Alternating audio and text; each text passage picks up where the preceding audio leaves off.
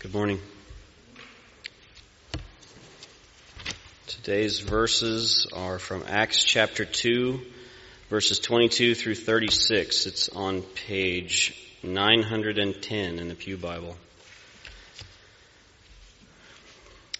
Men of Israel, hear these words. Jesus of Nazareth, a man attested to you by God with mighty works and wonders and signs that God did through him in your midst, as you yourselves know. This Jesus, delivered up according to the definite plan and foreknowledge of God, you crucified and killed by the hands of lawless men. God raised him up, loosing the pangs of death, because it was not possible for him to be held by it. For David says concerning him, I saw the Lord always before me, for he is at my right hand that I may not be shaken. Therefore my heart was glad, and my tongue rejoiced. My flesh also will dwell in hope.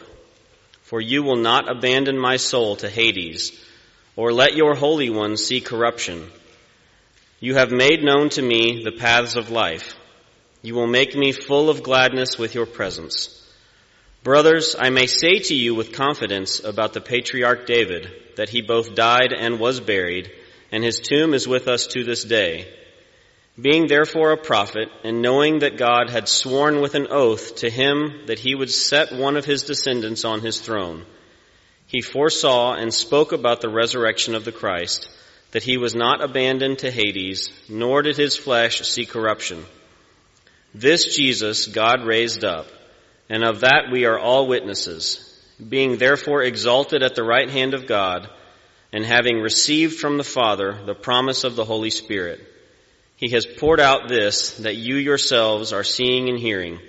For David did not ascend into the heavens, but he himself says, The Lord said to my Lord, Sit at my right hand until I make your enemies your footstool. Let all the house of Israel, therefore, know for certain that God has made him both Lord and Christ, this Jesus whom you crucified. Please pray with me. Father, we're thankful that though we don't deserve it, you sent your Son to die for us, for the sins that we commit daily. And Lord, we ask that you will help us to, though we can never be perfect as he was, to strive to be as good as we can be with your help, Lord. To strive to stay away from those sins that just plague us every day. We thank you, Lord, for this Veterans Day, for all the men and women who have fought and died for this country, Lord.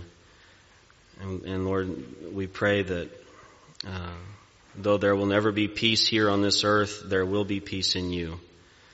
We're thankful that through Jesus we have an opportunity to spend an eternity with you in peace. We pray this in Jesus' name. Amen.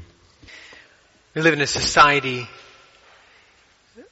that is ravaged, as we once were, with the weight of the guilt of sin. One of the reasons we know this is we have an opioid problem in America that is reaching on astronomical proportions. We have debt loads that are to astronomical proportions, where the numbers can't even be fathomed anymore. And we could go on and on and on, and there's no need to do it, other than to say that it's very clear that there are many, many, many who wake up every day with the weight of the guilt of their sin bearing down upon their shoulders to such an extent that what's even the point of today? Why even give it another try? I've made not one mistake. I made the mistake again, and then I did it again, and then I did it again. And oh man, I hate that I did it, and I did it again. And it's now been years and years, and what's the point? I can't get it all back. And they sink into this morbid depression where there's just no hope, and so then there's the medication route. Let's try drugs. Let's try alcohol. Let's try sex. Let's try whatever we can to just make it go away. And really what we could say to them is that you have taken all of those mistakes, which the Bible calls sin, and you've allowed them, and they have been, and they are in your sinfulness, your identity. That's you.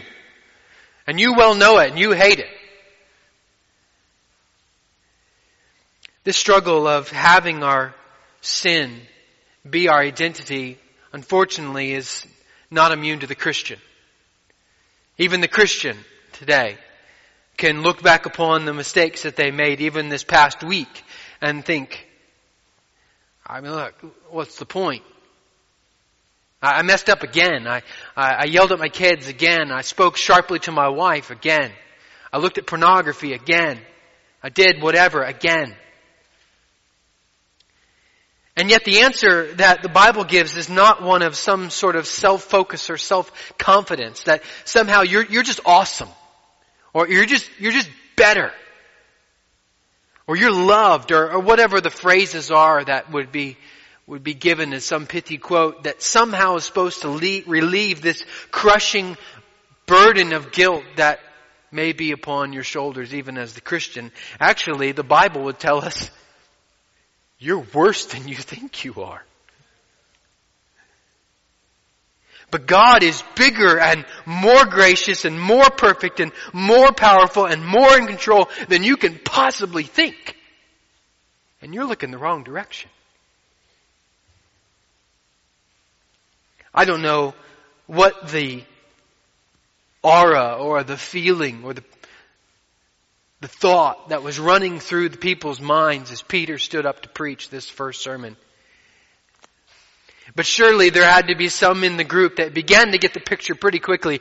Guys, we just made a really big mistake. This whole Jesus thing that we've been watching for the past couple years, he was a lot more than we wanted to give him credit for. And, oh boy. I think Peter in some ways is letting them know, you who killed Christ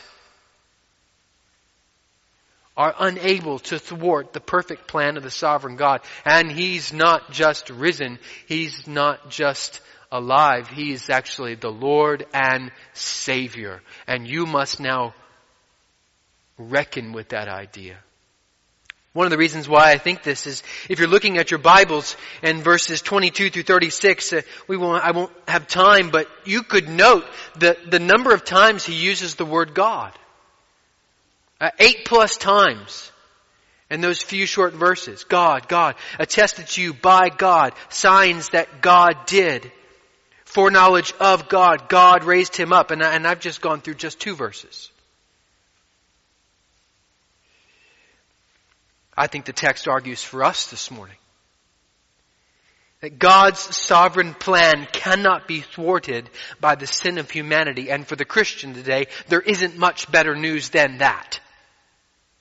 That the sin of this past week, or even this morning, is not and cannot thwart the sovereign and eternal plan of God. It does not tie God's hands. It does not make him unable to work upon the behalf of his people.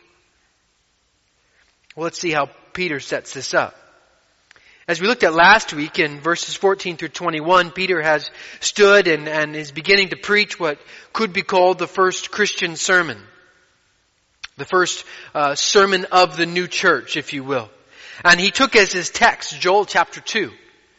And he reads the text and he's not expounded upon the text. And so we find ourselves in verses 22 through 36 this morning, him doing just that. Having taken the text, he now expounds upon it. And then he applies the text, continuing to use other cross-references in Scripture to explain more fully the point that he is trying to make. You could say this, that Peter's main theme of this sermon is not just to prove the identity of Jesus Christ. It's not just to help them understand why what they're seeing is that the fact the Holy Spirit has been given by Christ. But his main theme is found all the way in verse 36. He's driving this sermon to this one main idea, and that is, he's seeking to proclaim that Jesus is Lord and Messiah. He wants them to know that clearly. It is not just enough that they would know that the Holy Spirit has been given by Christ, but Peter, knows well, by the gift of the Holy Spirit within him and through him, that what is most needed here is that these people reckon with who Jesus Christ is. And will they submit to him, or will they continue to operate in rebellion against him? I've divided the passage into a number of different points. This first point will be verses 22 through 24. And then we'll take 25 through 31, 32 through 35, and 36. This first point, 22 through 24, I'm just using P for a helpful way to jot in your notes. This is the plan. The plan, if you will.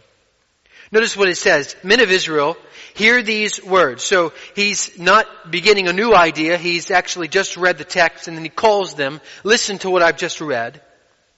Jesus of Nazareth, a man attested to you by God with mighty works and signs and wonders that God did through him in your midst, as you yourselves know, this Jesus delivered up according to the definite plan and foreknowledge of God, you crucified and killed by the hands of lawless men. God raised him up, loosing the pangs of death, because it was not possible for him to be held by it. God attested. God declared. God made known to you through signs and wonders. So the feeding of the 5,000, wonderful thing. Healing of the leper, wonderful thing. Didn't exist just to help those who were hungry or help those who were needy. The entire existence, the reason for these signs and wonders was to prove that this man was not any other man. He was the Messiah. There's other ways that he proved it, such as the sign of the voice from heaven. In Matthew 3:17, and behold, a voice from heaven said, "This is my beloved Son, with whom I am well pleased." If you're looking at the text, you just follow the flow of what God is doing here. God attests. God delivers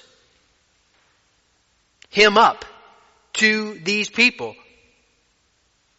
You killed, God raised. And then later on in verse 32, we'll pick up in a minute, Peter continues with picking up where he leaves off here in 24 with God raised. He's entirely about declaring to these people what God is doing. This isn't a sermon about, let me help you understand what you've done and how to think more clearly about what... No, he wants these people to think about God and who God is and what God is doing. God delivered him. God sent Christ. God decreed that this would be the way he was going to save many. According to this definite plan and foreknowledge, God knew the death of Christ was no plan B for God the Father. This was plan A. But Peter wants them to know, you, for all the sovereignty of God in this, you killed him. You crucified him. You put him on the cross. As much as we would like to be able to understand the depth of how God is completely and wholly sovereign over everything, and yet man are responsible for the putting of this one upon the cross. Scripture never questions this to be true. It completely affirms it across the board that humanity is responsible for what they do, and yet God is completely and wholly sovereign over all of these things. J.A. Alexander, in his commentary upon the book of Acts, says this: when God gave him up, they took him. But when they crucified him, God raised him up. God knew this was going to take place. He even foreordained this to take place. It had to happen in this way. and yet he has never lost control of what's going on. This Jesus, delivered up according to the definite plan and foreknowledge of God, you crucified, killed by the hands of lawless men, God raised him up, loosing the pangs of death, because it was not possible for him to be held by it. G. Bertram, a theologian, says this: the abyss can no more hold the Redeemer than a pregnant woman can hold the child in her body. The wages of sin is death, Romans 6:23 says. But the free gift of God is eternal life in Christ Jesus our Lord. Christ Jesus could not remain in the grave because there was no sin within him. He took our sin upon him, but he in himself was perfect. Therefore he needed not to take on the wages of sin, eternal death. See, Peter is driving in this first few verses to the point that he's going to make in verse 25, and that is, Christ is raised. You killed him, God raised him. And the resurrection being that which is the hope for the Christian, that we too will also be raised because Christ was raised, and yet also, for the non-Christian, the terror. We tried to kill him, but he's alive. And if he's alive, as Peter will begin to move here, what will we do? And how will we respond? I want us to realize here, when I will stand in the announcements and welcome and say, oftentimes, that our service is structured around the gospel of Jesus Christ. And I'll say something to the effect of, we hold the gospel in a very simple way that you could put it on 4 different pegs: God, man, Christ, and response. What we see very clearly here in Peter's first sermon is that God is at the center of the gospel of Jesus Christ. The gospel begins with God. He's the creator of the universe. And if he's the creator, he's the sustainer. He's the author of life. The gospel is entirely about God. How sinful man relates to such a God of wonder and majesty and perfection and holiness. It's entirely about the love of God to send his only Son to die. It's entirely about the justice of God, that sin must be punished. It's about the power of God to raise Christ Jesus from the dead. It's about the call of God upon the hearts of men to repent and believe, to place their trust in the divinely ordained path to salvation through Jesus Christ, the way, the truth, and the life. Really what he's calling, and every pastor should do, and I hope that I grow in this, and that is we are to be called to reckon with God. Who is he? Is he really the Alpha and the Omega? And what does that mean? That he's the beginning and the end. What does it mean for us that he's the creator of the universe? What does he mean that he's the Lord of land and sky? What does that mean for me today? We have here in these first few verses one of the clearest passages upon the sovereignty of God. That God is divinely structuring all the events of history. And this is not something new when we get to verse 22 through 24 of Acts 2. It's not something that it's the first time we've heard about this. We could go all the way back to Genesis 3. And Adam and Eve and their rebellion against him in the garden. And it wasn't as if at that point God threw up his hands and said, "Oh, I can't do anything with this now. Look what my creation did. It's all hope." No. He knew and he ordained and he guided and he worked. Even Genesis 3:15, we have this promised hope that from even all of this misery and pain and sinful rebellion, there is one that was going to come that was going to put an end to all of it, crush the head of the serpent, Christ. We can see this in Joseph. Why was Joseph thrown into the pit? Why was Joseph sold into slavery? And we find out at the end of Genesis chapter 50, verses 19 and 20, where Joseph says, "What you meant for evil, God meant for good." We can see this with Moses and Pharaoh. That God would harden the heart of Pharaoh.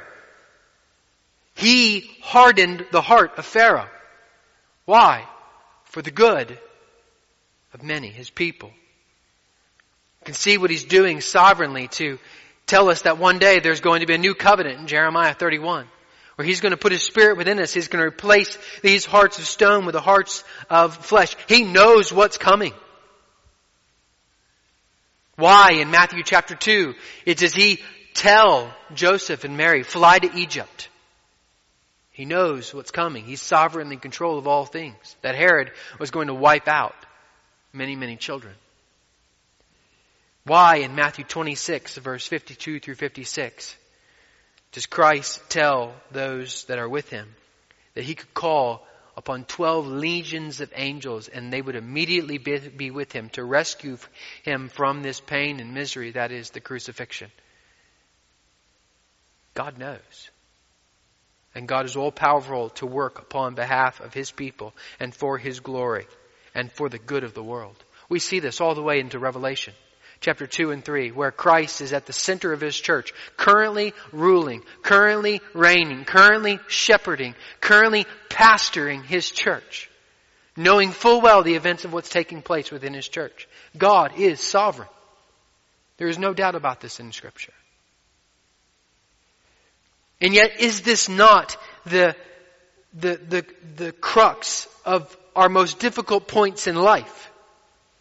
Proverbs 16 verse 9, the heart of man plans his way, but the Lord establishes his steps. Is it not when we desire to plan our way and yet also establish our steps, and then God's divine, sovereign plan diverges from our expectations, and now He's going this way, but we're thinking, well no, I planned my way.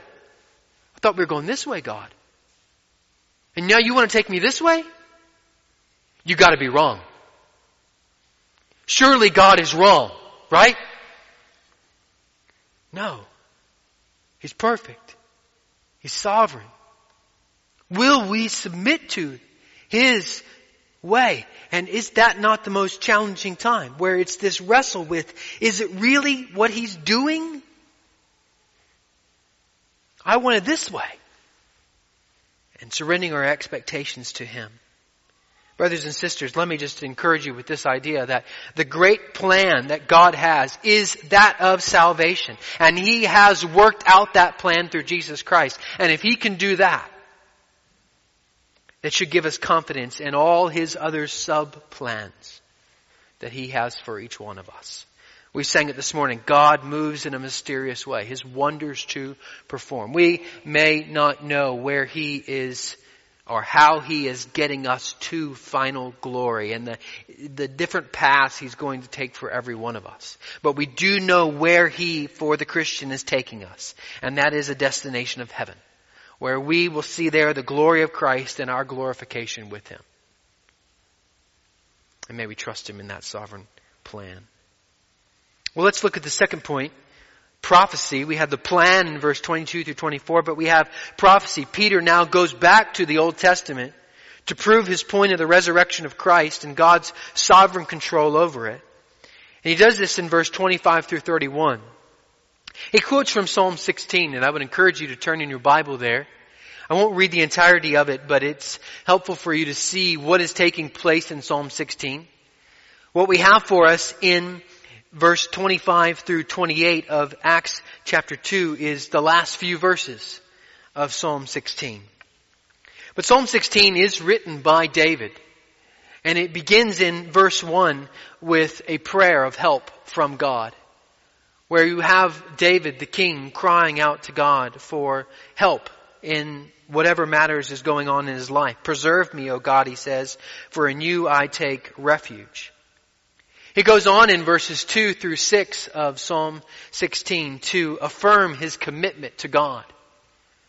It should be noted that he's not yet seen God's answer to his prayer, but he is affirming not only his commitment to God, but even what God is and has done in his life. And then we get to this last few verses, which is verses 7 through 11, where we have a statement of praise to God. And that's where we see these few verses that Peter quotes. I saw the Lord always before me, For he is at my right hand, that I may not be shaken. Therefore my heart was glad, and my tongue rejoiced, for my flesh also will dwell in hope. For you will not abandon my soul to Hades, or let your Holy One see corruption. You have made known to me the paths of life. You will make me full of gladness with your presence. Peter changes the tense of the psalm. He shifts it. He is doing something here. He's using a text, referring to this text as one that points to the resurrection of Jesus Christ. His reasoning is this: David wrote the psalm, but David died and was buried. Some commentators believe that they may have been on the south side of Jerusalem at this point, where David's tomb was known to be, in the sense of, hey, you guys can go down there and see the tomb. He's still in there. He hasn't risen. He was buried. Therefore, David must have been writing not about himself, but of his greater son, a descendant not yet born, one that would fulfill God's promise of a son of David always to be upon the throne. You see in verse 27 of Acts 2, for you will not abandon my soul to Hades, or let your Holy One see corruption. In the sense that after death, he would not experience the corruption of hell, but would be in the presence of God. He knew, David, well, the promise of God. 2 Samuel 7, verse 12. When your days are fulfilled and you lie down with your fathers, I will raise up your offspring after you, who shall come from your body, and I will establish his kingdom. Psalm 132, verse 11. The Lord swore to David a sure oath from which he will not turn back. One of the sons of your body I will set on your throne. Peter's simply saying, look, this couldn't have been David. This is further proof in the Scriptures that Jesus Christ is risen. And we have for us also the encouragement here in verse 25 of Acts 2, I saw the Lord always before me. It's this idea that David, in his time of need, with eyes of faith, set his eyes upon the Lord, and that's what led him to praise. And even for the people who are hearing this sermon, the call for them, and the call for even us, is to set our eyes upon the resurrection Jesus Christ, to set our eyes upon Christ when we may not know the answer to our prayer, and that will lead us to praise. That's what happens in Psalm 16. But then Peter expounds upon this passage. He explains why he uses it. You can see that in verse 29, and I've already basically said it. Brothers, I may say to you with confidence about the patriarch David that he both died and was buried, and his tomb is with us to this day. But he was a prophet. God used him to foretell of one that was yet to come. Now Peter begins to land the plane. He begins to bring home the point of the sermon in this third section, verse 32 through 35. A promise poured out. You may remember I said in verse 22 through 24 that it was entirely about God, that God attested, that God delivered, that they killed, and yet God raised. And here, Peter picks right back up in verse 32. With God raised. This Jesus, he says, God raised up, of all we are witnesses. And he continues with this declaration of the glory of God. God not only raised, God exalted. In that Christ has ascended to the right hand of the Father. And you see in verse 33 there, a working of the Trinity. Being therefore exalted at the right hand of God, that's Jesus Christ, having received from the Father, that's God the Father, the promise of the Holy Spirit, the third person of the Trinity, he has poured out this that you yourselves are seeing and hearing. What you're seeing, O men of Jerusalem, men of Israel, is the outworking of Jesus Christ, been given the Holy Spirit by God to pour out upon all mankind. He's exalted. God gives the Holy Spirit. Christ pours out the Holy Spirit. In that, continuing to drive to this idea that Jesus Christ is not just the Messiah, He's Lord as well. Lord and Christ. If Christ has the authority to pour out the Spirit, then He must be something more than just resurrected. Because He says in verse 34, "For David did not ascend into the heavens, but he himself says, 'The Lord said to my Lord, sit at my right hand until I make your enemies your footstool, until I subjugate all your enemies.'" This title, Lord, here that he's using, it's not just some title of courtesy, but it's a title of authority. It's the title of that's thought about in Philippians 2 verse 9, the name above every name.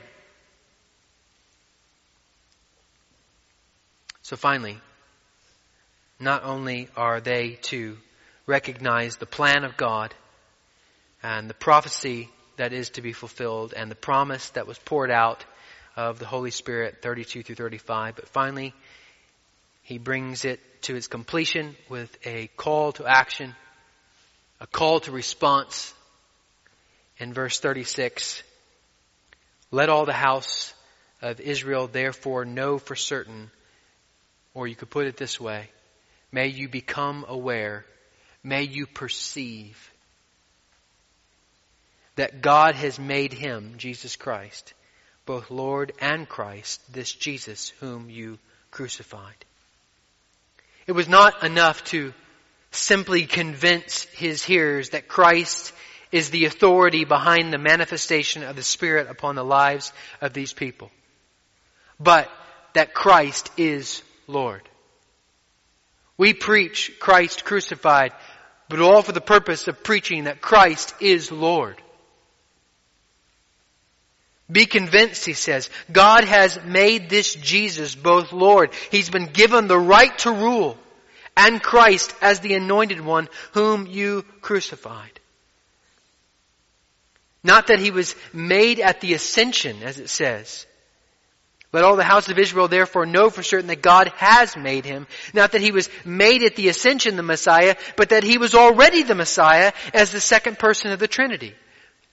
Peter is highlighting, he's heightening for these people the terrible nature of what they've just done, of putting not just a man to death, but the Messiah to death. You who crucified Him. God had made Him the Messiah, and you crucified Him. The call here, the response Peter's calling for is, what are you going to do with that? Because that's exactly what we'll see in coming weeks in verse 37. Brothers, what should we do? No! They recognize not that they just should think better about themselves or somehow manage the guilt of what they've done, but Peter's actually pressing into that and saying, no, you must reckon with the guilt of your sin. Hebrews 7, verse 25. Consequently, He is able to save to the uttermost those who draw near to God through Him, since He always lives to make intercession for them. Jesus Christ is Lord, which He is.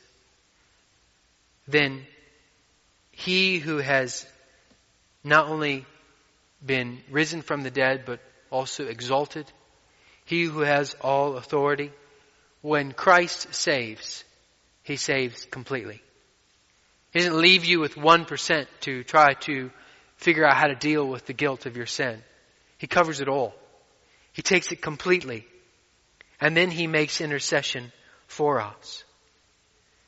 Brothers and sisters, I don't know entirely what's going on in every one of your lives. I could never know that. I don't know what's going on in the thoughts of your hearts. But it has to be attested to you this morning that Jesus Christ is Lord. And there's nothing better than that. That He's in sovereign control of everything. And that there is no amount of sinful humanity that can thwart God's good plan for His children. If you're His. Proverbs 21:1, the king's heart is a stream of water in the hand of the Lord. He turns it wherever He will. Romans 8:28, and we know that for those who love God, all things work together for good, for those who are called according to His purpose. I even have trouble reading that because it's just become a refrigerator verse for so many people. It's just a t-shirt. It's just put on a banner that you run through at the high school football game. Do we really recognize this? That God can and will overcome our sinfulness and guide and direct it for His glory. He took the fall of Adam and He directed it. He took the hardness of Pharaoh and He used it. He took the sinfulness and the murder of Herod and He guided it. He took the sin of Israel and brought Christ. He took our sin, and our sin could not restrain His grace to save to the fullest.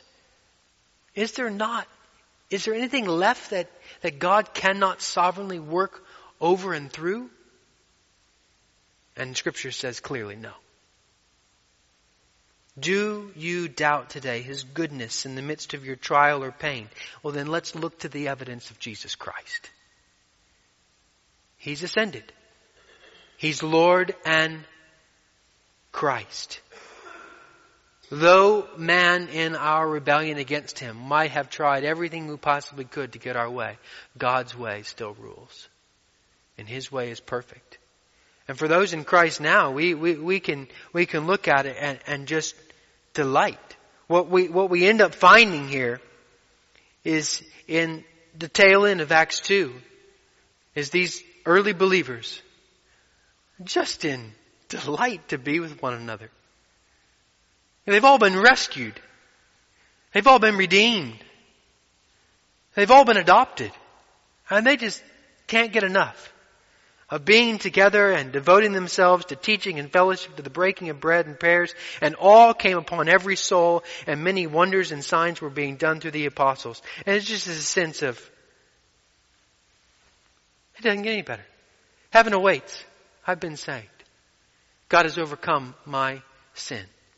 And the same is true for us today. And may we be those who respond in much the same way, with great delight and gladness and joy of heart to know that God is not thwarted by our sin. Let's pray.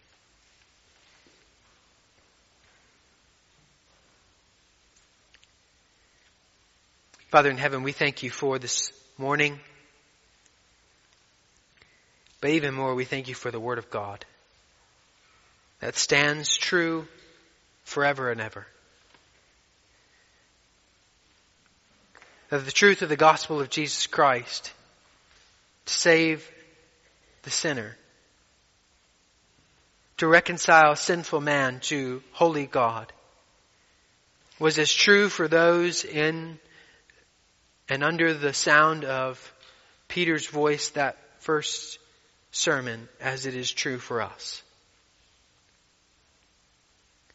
And for those, as happened that day, who will repent and believe, they shall be saved. Father, we thank You for Your sovereign plan, that it is good. And even this morning we pause and we thank You that we don't understand it.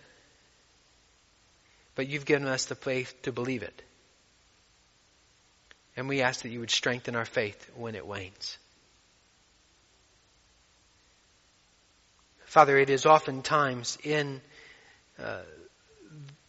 the most clear moments of seeing our sin, or the most clear trials when things are very tough,